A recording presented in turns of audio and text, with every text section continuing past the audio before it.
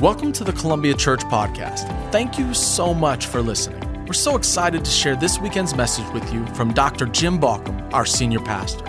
We hope it encourages you, inspires you, and helps you grow in your faith as a whole life disciple. Now, enjoy the message. Hey, Christian, it's so great to celebrate you today, and we didn't get a chance to applaud after that video, so let's do that. We're so grateful for you. This young man is going to be a great pastor, and I'm really excited about sending him out, and who knows what he'll accomplish, but we'll watch him, and he's been privileged, I think, to be among one of the best staff teams that there is, and especially to be around Bronwyn and Greg, who just are tremendous people with great hearts for ministry, and I'm grateful you've had the opportunity, but it's been our opportunity, really.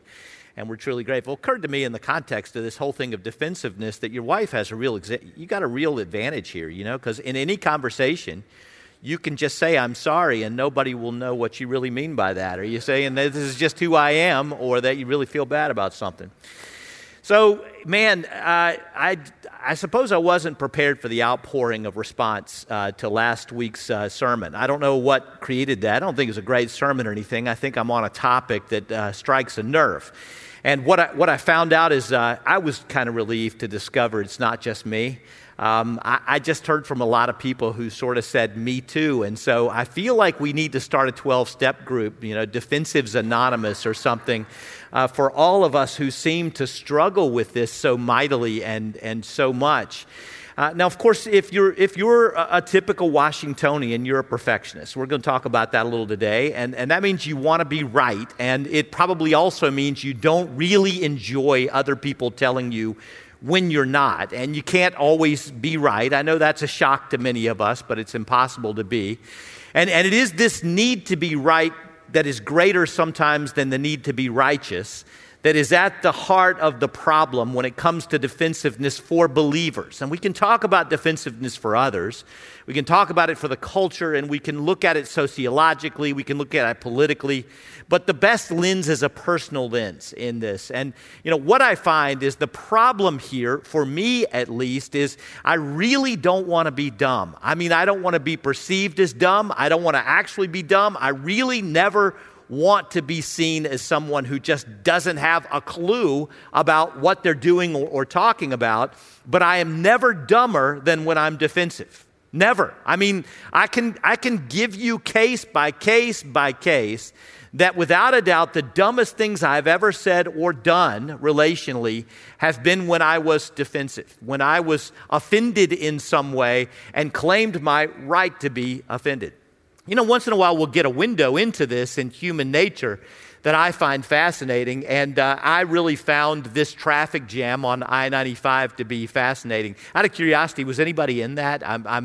Last time we had sort of I need to be careful here if you were. Last time we had this happen, you guys remember the big sudden snowstorm. That was a funny one in a way. It wasn't so funny, but my wife had a meeting with someone who happened to be a member of the church, might be watching, lives somewhere else now, and that person insisted on having this meeting, and I had a conversation with them and with Debbie and said, look, I'm telling you, the forecast is going to be a quick storm, but it's going to come really fast, like 3 or 4 inches in an hour, and you don't want to be on the road. You're going to get trapped. Don't do this. He said, I got a 4-wheel drive. It won't be a problem.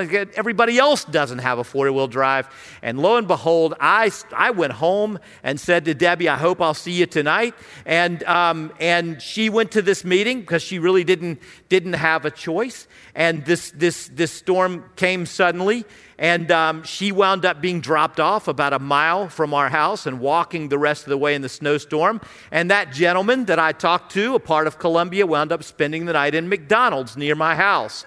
And, because at the end of the day, all of us, we think that we know better, and we think we're making the right calls and the right decisions, but sometimes we're not. So when all these people got trapped on 95, this was the picture. We saw picture after picture like this. They're down around Stafford, Fredericksburg, wherever they are, somewhere between Richmond and D.C., this long line of traffic, people trapped there, 24 hours or 18 hours or whatever the case may be. And of course, one of the things about the news is you always will hear the interviews of the common persons who've experienced this. So we got people on telephones. We even got a senator. That was kind of intriguing. That's some famous people that were sort of in this line, and we get these interviews, and they all essentially are saying the same thing. They're going, somebody's got to do something about this. I mean, who messed up on this? Somebody has got to change this. And no doubt there probably is a lot that could be done better. And I don't want to absolve any leaders from their responsibility to make sure that lanes of traffic are open when they need to be. But the forecast was for snow at a rate of about 3 inches an hour in that section of I-95. And of course, there is the occasional family that was coming from Florida. When they left, it was 70 and sunny. They couldn't possibly believe such a thing. They didn't check the forecast. They got caught unawares. But for the vast majority of people who were on that highway, they knew the conditions they were going to be driving in. And you just kind of sit there and wonder, how did that decision become logical? How did it become the smart thing to do? So one woman's being interviewed. She was on the road, 3 people in her car, and she said, somebody has got to do something about this. This has got to be, somebody messed up on this one. She said, we were in our car all night with a quarter tank of gas, a pack of nabs, and a Dr. Pepper. And we didn't even have coats. Now, this is when you want to, but you can't. You hear that and you think, but you don't say anything because you don't want to blame the victims. You have to be careful here. But I can speak what you wanted to speak, I think. So I wanted to put on my counselor hat. So when you're in seminary, you'll be taught at some point, Christian, you'll be taught empathic response. Empathic response is sort of like coaching methodology. And what you do in empathic response is you ask questions that essentially repeat back to the person what they're saying so that they hear it outside of their body and they sort of get their own opportunity to make their own way. So a lot of really good counseling sessions don't have any advice in them to speak of at all. They have to do with coming out, and I've been in those. As someone sitting in the chair, not someone doing the counseling. Coming out on the other end and being at a different spot just because you took stuff out of your head and you sort of rolled it around and looked at it and thought about it.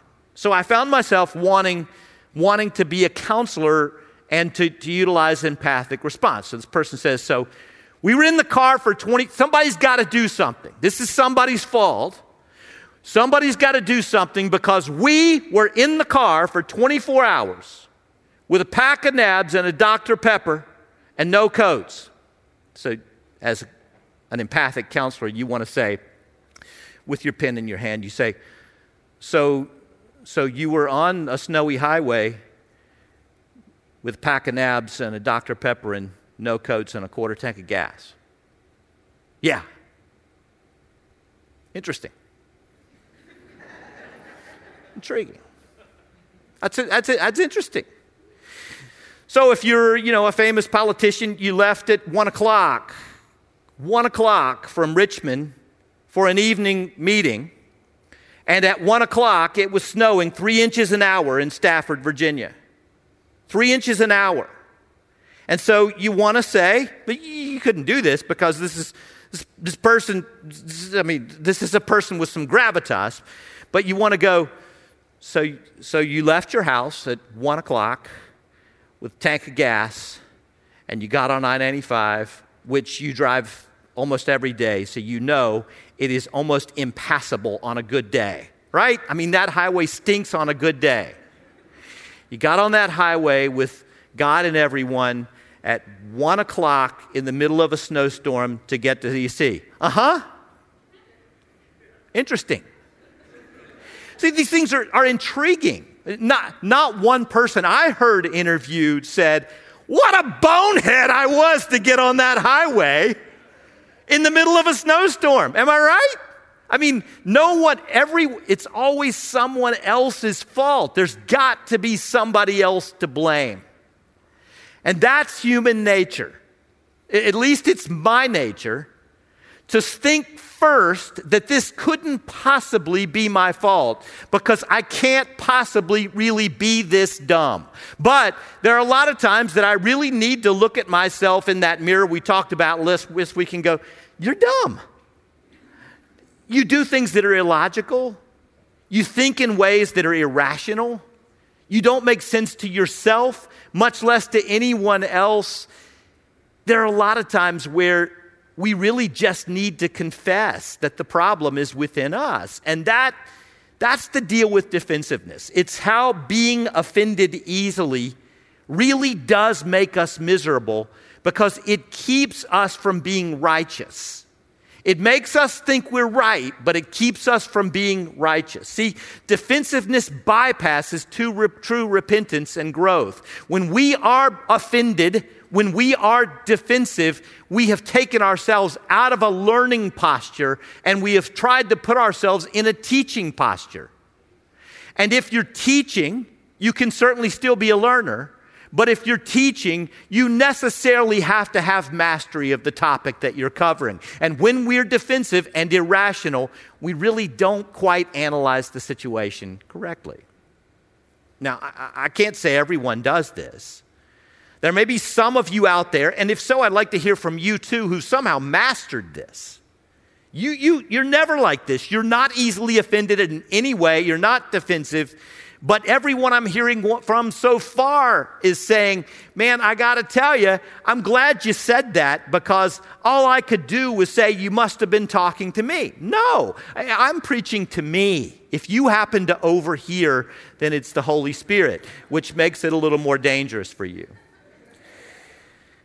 Now, Proverbs chapter 1, verse 19 is a magnificent verse for us, and I try to choose always in these series sort of a key verse that summarizes everything, and this is the one. I love this scripture, and the more I read it, and what I do with these is, as a part of my daily Bible reading, I'll start here, and I'll read this scripture, just this one verse over and over and over again until I feel like it sort of sinks in. So Solomon says, and read it with me again, a person's wisdom yields patience. It is to one's glory to overlook an offense. This is a beautiful verse because it says two things that are vital. The first is the one I dealt with last week, which is it is a glorious thing for us to overlook offenses. It is the better part of us to overlook offenses, to choose to give up the right to be offended.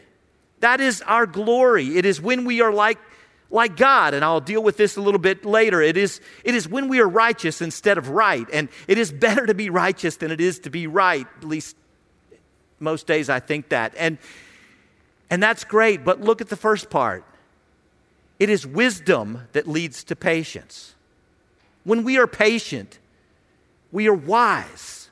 It's not just that we're forbearing or that we're weak, or we are wise when we are patient. Now, I've been looking at a number of scriptures, but the one that's hardest hitting, I almost started with this one and then decided we needed to work our way to it, at least a week, to sort of get to this point, because the hardest teaching on this for me comes straight from Jesus, and it's in the Sermon on the Mount. And what makes this one, before I read it, what makes this one hard for me is that Jesus is not just dealing with people who do not mean to offend me, but do. So, that's common. I mean, this happens all the time.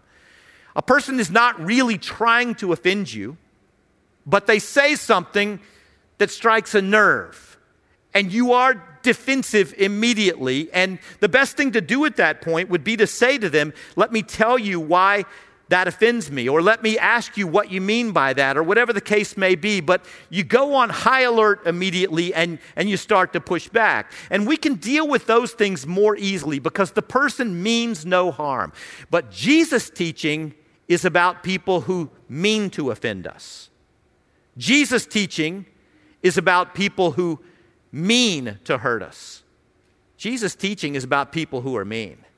And so when I read this, it gets it gets much more difficult for me to just go, yeah, I can do that.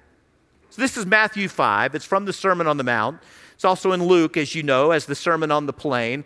Jesus says this in Luke in a smaller form, but in Matthew, what's recorded is a piece of his grand sermon, and it says this: "You have heard it said, eye for eye and tooth for tooth." Retribution, equal response. But I tell you, do not resist an evil person. I tell you, do not resist an evil person.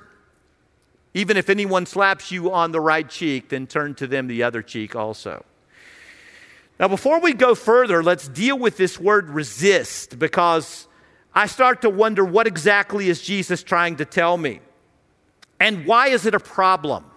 There's a big part of me, and I think of you too, that thinks defending myself, my honor, my family, my way of being, my way of life, my country, whatever the case may be, that's always right. There's a part of me that feels righteously indignant in my resistance to something that I perceive to be evil, something that I perceive to be counter to what I love most and value most.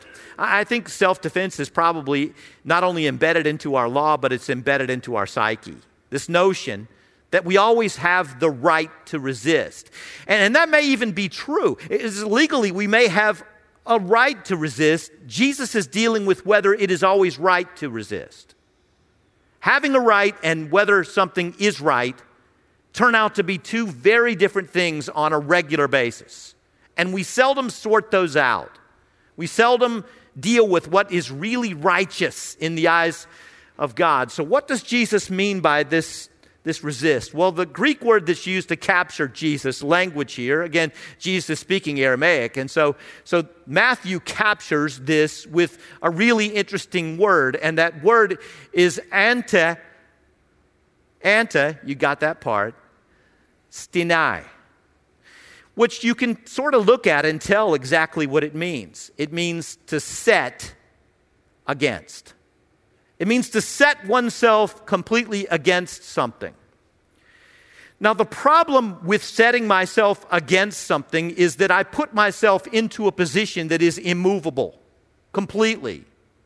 And in reality, whatever I'm set against, or in this case, who I'm set against, defines me no less than if I were to actually go along with that other person. So there are two ways that I can control you. This is kind of interesting, and I've talked about this before, but one of those ways is to force you to do what I want you to do. But the other way is to get you to spend all of your time and your energy resisting me, so that what you're actually doing, everything about you is defined by your resistance of me, by your being set against me. So I have redefined you, or more likely, you have allowed yourself to be redefined by this conflict that you perceive you have with me. Jesus very simply did not want for his followers to waste all of their energy setting themselves against things that God was going to take care of. He did not want them to spend all of their energy standing against everything that they perceived as threats. Because when we do that, we are taken off of our course. We are taken off of our mission. And frankly, if you tell me that I can get you off course, I don't really need for you to win the game, and I don't need to win the game. I've already gotten you locked into a set position. You know, if I were Satan, and I'm not, just to be clear, but if I were Satan and I wanted to sidetrack the church of Jesus Christ, I would get it to waste all of its energy being set against everything and being set against each other. And if I could accomplish that, I could get it to get off of its mission of glorifying God and leading people to Christ, seeking and saving the lost. And that's precisely, friends, if you want to be frank and honest, that's what's happened to the church in America. I mean, let's think about it, okay? Record numbers of people are choosing not to go to church. I mean, the statistics are alarming. we are missing an entire couple of generations of people who could be followers of Jesus in the church and are choosing not to be there. The church is in dramatic decline if you just count it by attendance and resources, etc. Fewer people are following Jesus in our culture than ever have in any time in our remembered history, and we think the biggest problem that we have is not that. It's something else. So if our attention can be diverted toward how offended we feel, how put off we feel, how defensive we feel, Satan wins the game. I'm just not willing. I'm just not willing to be defensive and to operate in that posture anymore. Jesus did not call us to be on the defensive. This is really clear, and I'm telling you, it's unambiguous in his teaching. Jesus did not call us to be defensive. He called us to go on the offensive with his love. And we can't be on the defensive and on the offensive with his love at the same time. In fact, I'm going to deal with this another week, but there's only one time in all of the New Testament that we're told to defend something. We're told to be prepared to give a defense for the gospel. Defensiveness is about us. We're told to be ready to defend the gospel. Now, Jesus, again, so unambiguous. Do not resist the evil person. If anyone slaps you on the right cheek, turn to them the other also. And if anyone wants to sue you and take your shirt, the shirt off your back, then hand over your coat as well. And if anyone forces you to go 1 mile, then go with them 2. Give to the one who asks you. Do not turn away from the one who wants to borrow from you. You've heard it said, love your neighbor and hate your enemy. But I tell you, love your enemies and pray for those who persecute you. Now, if you think this teaching is hard today, you need to put it in the context of the first century church. The early Christians were literally persecuted, not figuratively, not politically, not legally. They were literally persecuted. Their homes were burned, their property was taken. They often were martyred or killed. They were under threat all of the time. This happened in waves, but it happened constantly. They were constantly being compelled into duty. They were the lowest of the low. They were asked to carry soldiers' packs a mile all the time. This happened every day. This is not a figurative thing here. This literally happened to them. And Jesus was essentially saying to them, you have more power than you think because you surprise the other when you do what they did not expect you to do by making the choice to serve, by making the choice to love. Now, what happened, of course, is that Christianity became the premier moral force on the face of the planet. It became the premier religious expression in all of the history of the world. How did that happen? Because those early Christians did not out-argue the culture. They were not defensive. They outlived, they outloved, and they outdied the pagans. It's that simple. And people watched their power, their capacity to make decisions like these, and it literally changed the world. And it still will. But it's hard. Because if you're like me, you are easily offended and you're on the defensive more than you'd like to admit. How can we live these things that Jesus is calling to us to do? He says the reason that we should pray for those who persecute us, love our enemies, is so that we can be children. Listen carefully to this. We can be children of our Father in heaven. See, God causes the sun to rise on the evil and the good. He sends rain on the righteous and the unrighteous, Jesus says. In other words, it's up to God how he'll handle such things. If you love those who love you, what reward will you get? Are not even the tax collectors doing that? Pardon to those of you who are working for the IRS. And if you greet only your own people, what are you doing more than others? Do not even pagans do that? Be what? perfect, therefore, as your heavenly Father is perfect. Now, this verse is a trap for me. Because here I've got Jesus telling me to be precisely what I want to be, which is perfect. So I've got Jesus feeding my perfectionism. So what does Jesus mean by this? Does he actually mean perfect in the sense that I'm always right? Does he actually mean perfect in the sense that I am morally upright and pure? No, he means this in the context of retribution and the way society sees woundedness, offense, defensiveness. So I again have to go to the Greek here to understand what Jesus says. And the word that's used in the Greek by Matthew to talk about Jesus' language is the word teleoi. And teleoi does not mean perfect in the way that I was just talking about it. It means complete. It means whole. In fact, it means complete in the sense of fulfilling that which was created to be. So meeting its higher purpose or its higher end. So Jesus is saying, look, God meets his higher end or higher purpose all the time. He is constantly on his mission. He never fails to be exactly who he is. He is righteous. He is holy. He is precisely what we want to be. So if we're going to be his children, Jesus is saying we have to also fulfill our mission. And if we are defensive, we get off our mission. If we spend all of our energy resisting everything we perceive to be a threat, we become something other than what God has called us to be. This teaching is so counterintuitive and so difficult that I have always grappled with it. Exactly what do I do with this? This is the hardest teaching to me in all of what Jesus asks me to do and to be. I can try to be more pure and holy, and I can try to love more. But when you tell me not to resist the person who offends me, I find that to be incredibly difficult. You know, defensiveness just gets us in all kinds of horrible places. Sometimes the humor of the moment can cause you to see how ridiculous something is.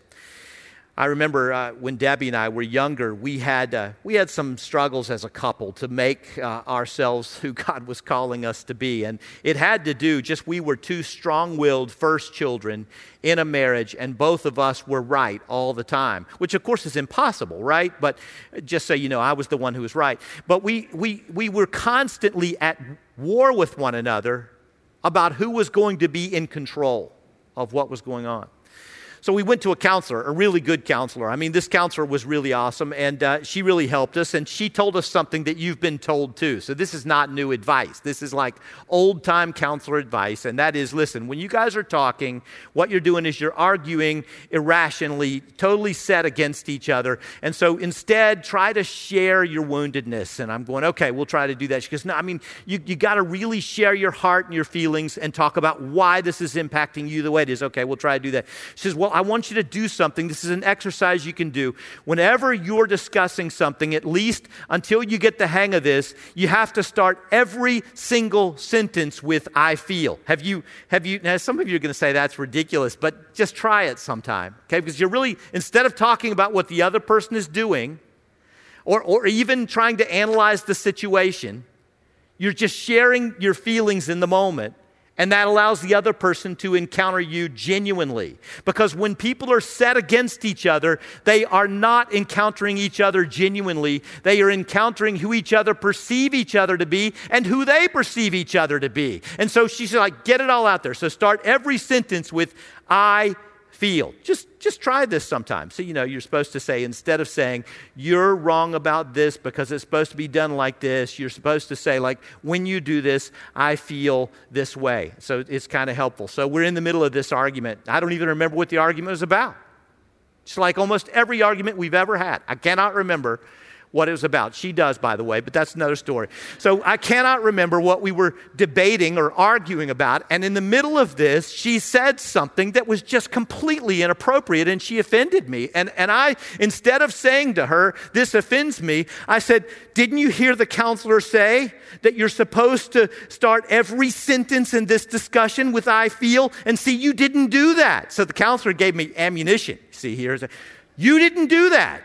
And she said, "Okay, I feel that you are a jerk." And I started laughing so hard. And then she started laughing so hard that we immediately forgot what the conversation was even about. The whole thing just seemed preposterous and ridiculous. And that one moment of levity just sort of, and it didn't take us long, frankly, to get into the habit of saying, this is what I'm feeling, this is where I am. I'm having a hard time with this, I'm struggling with this, how about you? And those conversations completely change in tone because defensiveness robs us of any rationality in the conversation. It robs us of any feeling in the conversation. It robs us of ourselves, and it robs us of each other. Now, that wasn't my enemy. But if we're prone to make those closest to us our enemies sometimes, if we're prone to make those we love our enemies sometimes, if we're prone to make each other enemies sometimes, then what are we going to do when we actually encounter someone who means us harm? Someone who clearly wants to disempower or hurt us? What are we to do about that? Jesus was incredibly clear. Not only that, but Jesus modeled this. So I love the way Peter tells this in 1 Peter chapter 2, verses 23 through 25. When they hurled their insults at Jesus, Jesus did not retaliate. When he suffered, he made no threats. Instead, he entrusted himself to him who judges justly, to his heavenly Father. Therefore, he himself could bear our sins in his body on the cross so that we might die to sins and live by righteousness. By his wounds you've been healed. For you were like sheep going astray, but now you've returned to the shepherd and overseer of your souls. So Jesus did not just preach this, but very clearly he practiced it. I don't think any of us will ever be able to imagine what it was to be insulted the way that Jesus was. A completely innocent man who never even sinned, never hurt a single human being, a man devoid of guile completely, and yet he was tried, persecuted, spit upon, scourged, beaten, mocked, derided in every way, carried to the cross naked and crucified. And he had all the power in the world to defend himself. He could have at any point stopped that whole thing, but he did not. And the reason he did not is that resisting would have taken him off the mission of saving the world from its sin. If he were to fall into the trap of sin and shame that taking offense creates, if he were to become defensive, then he could no longer be the spotted lamb slain from the foundation of the world. And so that makes sense to us. So we look at it and say, yeah, but that's Jesus and he was the Son of God. So see, that's different than me. That's Jesus. He was the Son of God. And what we do when we do that is, I've said in the past, we make Jesus the superhuman and then we're only human. But that's not biblical. It is in fact heretical. Jesus is not the superhuman. He is the complete human. Perfect, complete. Exactly what God intended us to be. He is what Adam and Eve were supposed to be. He is what we are supposed to be. He is the second Adam, or the last Adam, as Paul calls him. Jesus is not the superhuman. We are the subhumans because of our sin and shame. And we are called to be like him in the world. And again, as Jesus said, the reason you do this is so that you may be what? Children of your heavenly Father in exactly the way that Jesus is. He became what we are, so that we can become what he is. So we're trying to be whole humans, complete humans. And in order to do that, somehow, we've got to get beyond this defensiveness and to a different place. The question is, can we? What would happen if Christians actually listened to Jesus and mastered this art? What could we accomplish if we weren't taken off our mission?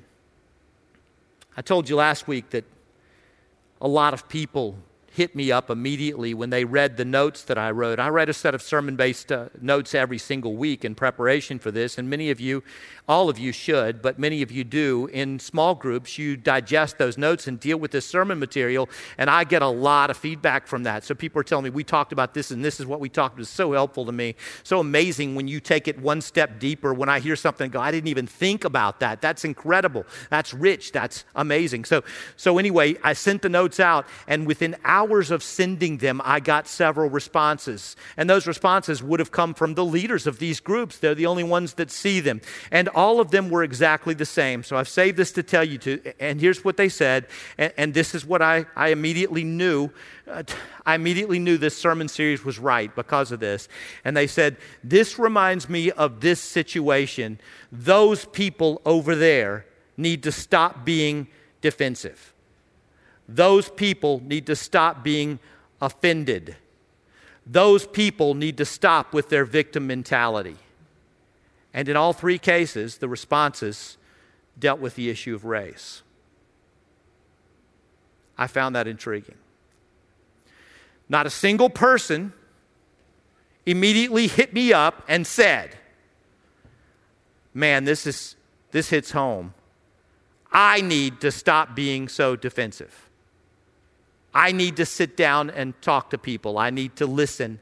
I need to learn. Not a single person. Now, since the sermon last week and since these small groups actually got together, that's what I'm hearing now. So what happens is initially we're defensive, but then if we really will allow it to sink in, we will come to a place where we are thinking about things a little differently. At least we're ready to learn. But initially they said, see, this is them. At the center of every single problem that our culture faces is defensiveness. I've become convicted that we have people who are hollering at each other from vast distances, not sitting together, and they are failing to understand what the other group is really saying, which is usually, I feel hurt, and you are defending yourself, but you are offending people like me, and you're not listening to me, and no one feels listened to, and therefore no one is listening. But the way this is solved is not by saying you're not listening to me, it's by starting to listen.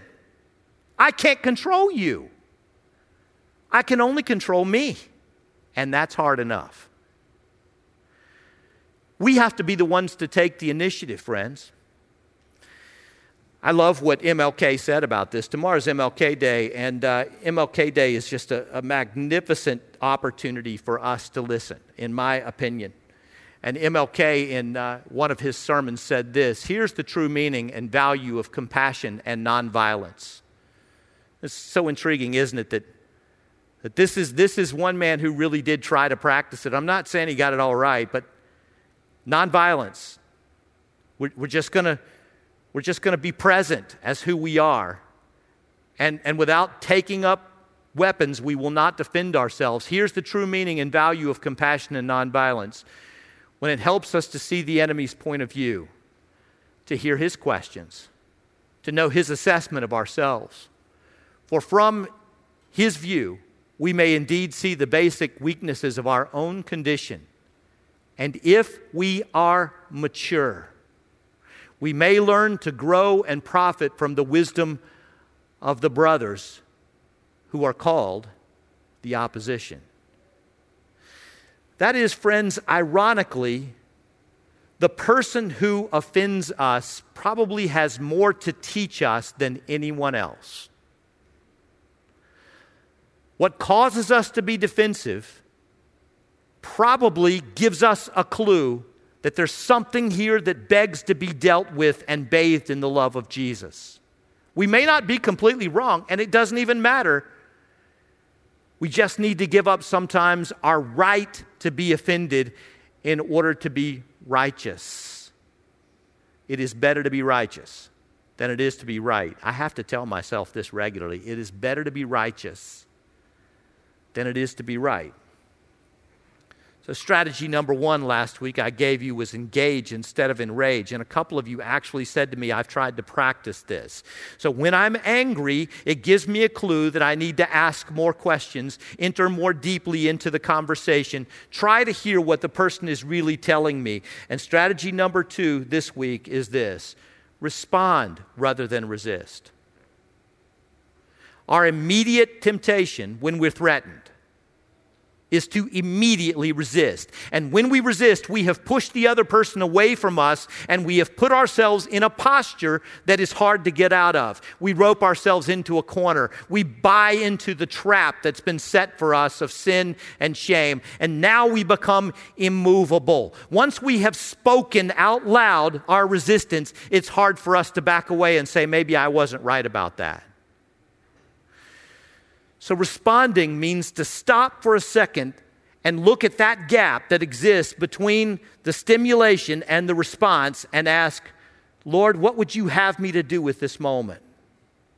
To respond like Jesus means, in essence, to say, I will not let you make me your enemy. I will not allow you the privilege of making me your adversary. I will choose to be exactly who I am. When we take offense, we are defensive and self-deceptive. So our goal is always to learn and not just burn. Now, the danger of preaching something like this is that after you preach it, you have to try to live it. I wish all of you had to preach. Because when you lay it out there, you're immediately held accountable to it. So this week, I had one interaction in which I immediately became defensive. And the person who offended me had heard my sermon and looked at me and went,